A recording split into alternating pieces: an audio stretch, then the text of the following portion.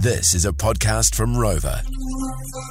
The Breakfast Club Podcast. With Lana, Gary and Adam. More. We got a message through on our Instagram page. That's a good place to send any dilemmas if you ever have any.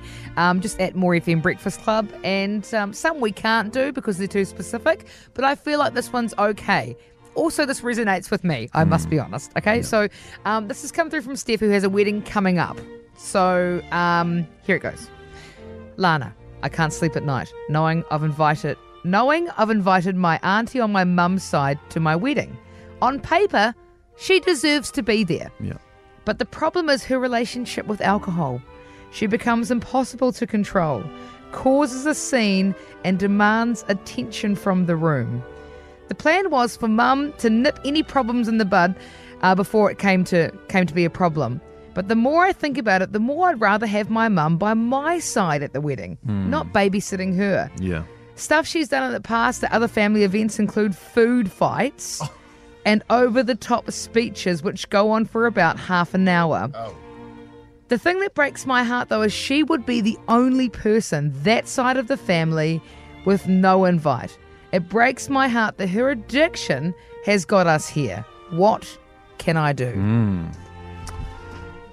Well, you need to hit a bird with two stones here because there's a bigger thing at play. What? What are we killing birds? What? Where's the other bird? Is it The auntie was the problem, not some native wildlife, Adam. Do we take No, a Shanghai? what I'm saying... No, shut up! What I'm trying to say is it sounds like the auntie has a problem here and that needs to be acknowledged and that needs to be talked about separately to the wedding.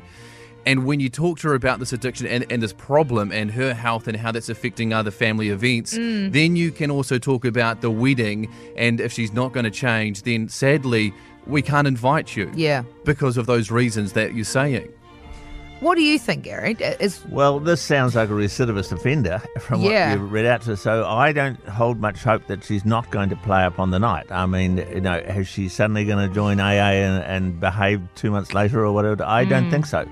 So I'm afraid I would be saying, sitting down and saying, in view of your behaviour in the past, you can't come to this wedding. Well, because we can't count. Isn't that awful? Because it sounds like she's the only close family member that wouldn't be coming, and is probably expecting an invite. No, you've got to give her a chance. Do you? No, you do, because you need to acknowledge she's obviously got a problem, and you need to identify that problem, talk about it, give her help, and say, if you get better, then you've got this goal at the end of going to my wedding. Leading out liberal thing all over again here. So, mate, are you going to pay for a second wedding if she does play up on the night and tip over the table? Will you pay for the next wedding? This is someone who's already kicked over the table. I'd be hoping that I've got relatives like you that would help pay for it. No, but the thing is, so if you really dissect this, Steph is the bride, and she said it in the opening message of her thing. She can't sleep at night knowing she's invited her auntie. Surely if you strip it right back and go, you can't sleep because of the scene you've seen her cause for at how many different events before,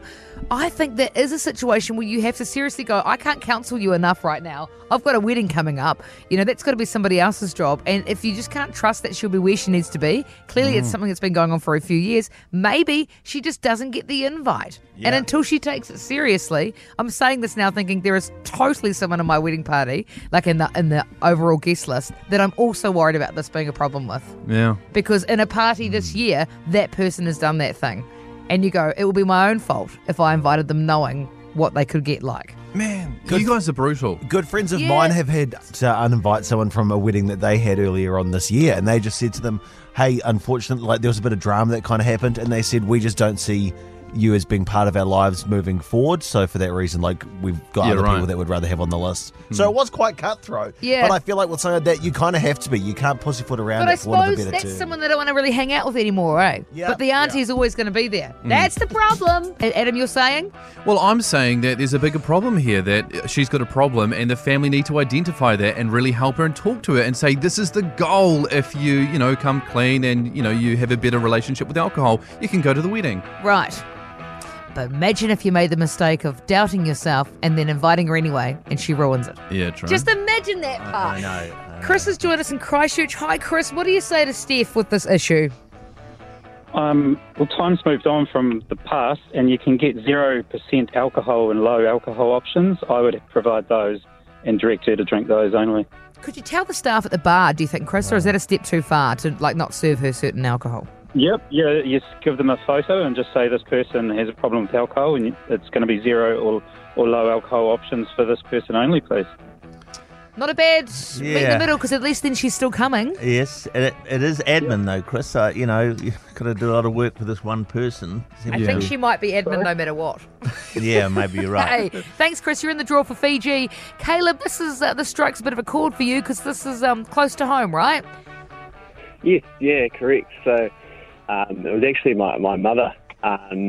We had our wedding and she managed to polish off a milk container, 2-litre milk container of margarita mix, and she actually made a right dick of herself, coming up through the ceremony while the guy was talking and while we're doing our I-dos and whatnot. So, and then the reception, she was didn't really go down too well, and obviously it was through COVID. It was a small wedding, so my wife was obsessed. We need to have another wedding, so we ended up having another one. And she was like, "Look, I don't know if I want her there to do a speech or anything else." And obviously, being a mother, I was like, we love her, we can't do that. So I actually had to sit her down and just chat to her, like, hey, we want there, but because of what happened last time, we're a bit hesitant to let you come and do a speech and everything else. And instead of what I would suggest, instead of saying you're this, you're that, you're the other, it feels like an attack. You say, this is how it made me feel. Yeah, it didn't make us feel good. Because you're not wrong about how you feel, are you, Caleb? That's not an attack on that person. It's a result of their actions. Mate, that must have been such a difficult conversation to have, and I'm sorry that happened. Yeah. And how did Mum take that?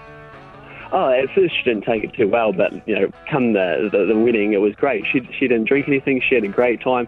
She asked me if she could do a speech, right before speech, and I said, oh, she's a bit hesitant. I said, okay, but I got my best man to stand behind her just in case he choke her out. Just in case she got a bit carried away.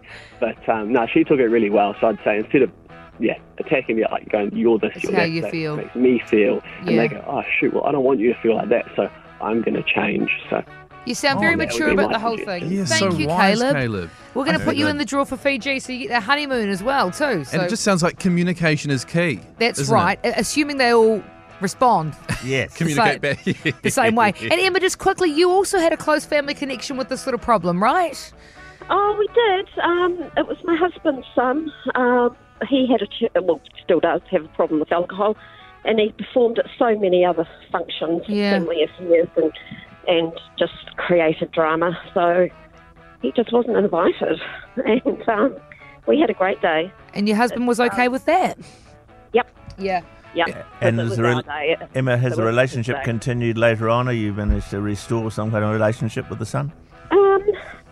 Not really, because he hasn't gotten over his problems with alcohol. And he's had so many chances, so... Well, this is the thing, and it's awful, isn't it, when it's family, because at what point do you stop investing all the energy into that when you can't see that they want to change yet? Thank you, Emma. We're going to get you in the draw for a trip to Fiji just to lighten the mood. Cool, thanks, guys. Thanks, Emma. Take care. Lana, Gary and Adam. It's the Breakfast Club podcast on More FM.